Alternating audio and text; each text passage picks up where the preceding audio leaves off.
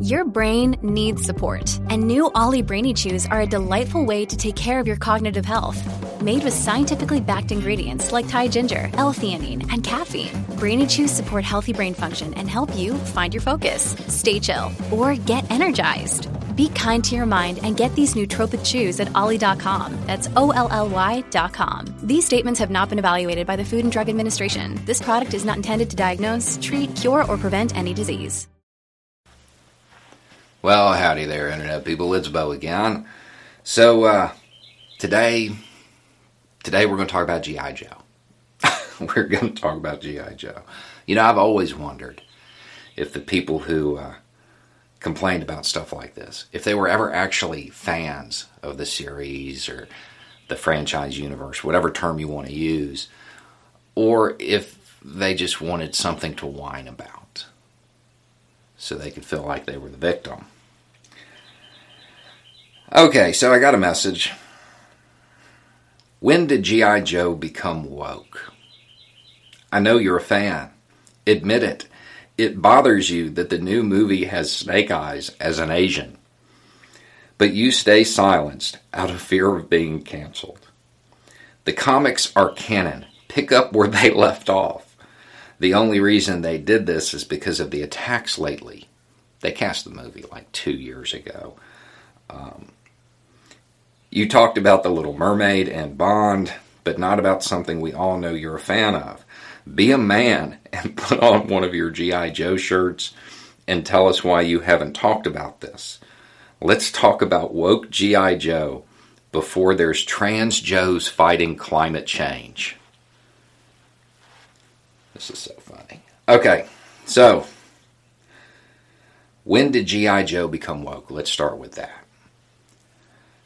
Segregation ended in 1968. That was the real end of it. So I'm going to say 1964, because by 1965, they'd already released a black character. Now, I imagine that's not what you're talking about. You're talking about the stuff from the 80s, and I'm going to say from the very beginning, I want you to try to think of another toy line that had representation for every race. Native, Asian, black, white, Latino. And I don't mean like a token. Like a major part of the universe. Bet you can't. Name another boys' toy line in the early 80s where the women characters sold out. G.I. Joe has always been really woke. Even like the whole propaganda aspect. The least woke thing about G.I. Joe is, knowing is half the battle and the other half is violence. They had a pacifist character. As the Cold War thawed, they introduced Russian characters and made them good guys. Kind of help with that. They took one of the major characters and gave them a substance issue and put it into the children's cartoon and showed that character going through it and going through withdrawal. They've kind of always been woke. That's kind of a big part of it, to be honest. We'll get to that. The comics are canon, you say.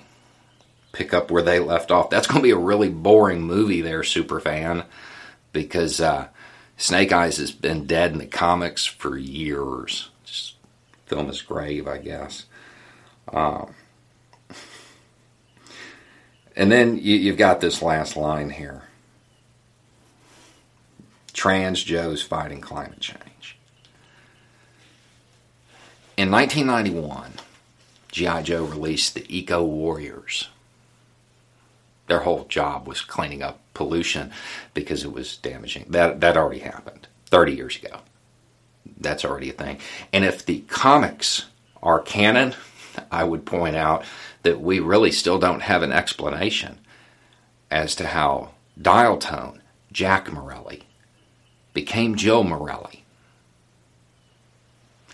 Nobody cared. Nobody needed an explanation. Because that's part of it. It's sad that you didn't realize this. The reason G.I. Joe resonated with an entire generation is because there was a character that was relatable to everybody. Everybody could find a character that they had something in common with. They came from different socioeconomic classes, different races, everything, different cultures. Some were immigrants.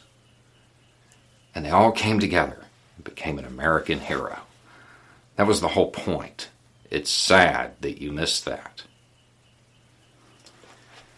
You know, a lot of my friends, they related to Lowlight. That was the character's name.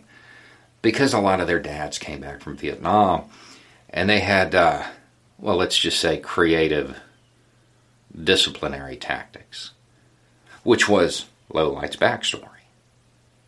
His dad was pretty horrible, had nightmares about it, childhood trauma, pretty woke topic in the cartoons in the 80s. It's always been like that. The whole point was to embrace diversity. That's what made them strong. That's what built the teams. If you're looking to provoke outrage for some silly culture war thing, you probably need to pick a different fandom. I don't think anybody is going to care that Snake Eyes went from white to Asian. Anyway, it's just a thought. Y'all have a good day.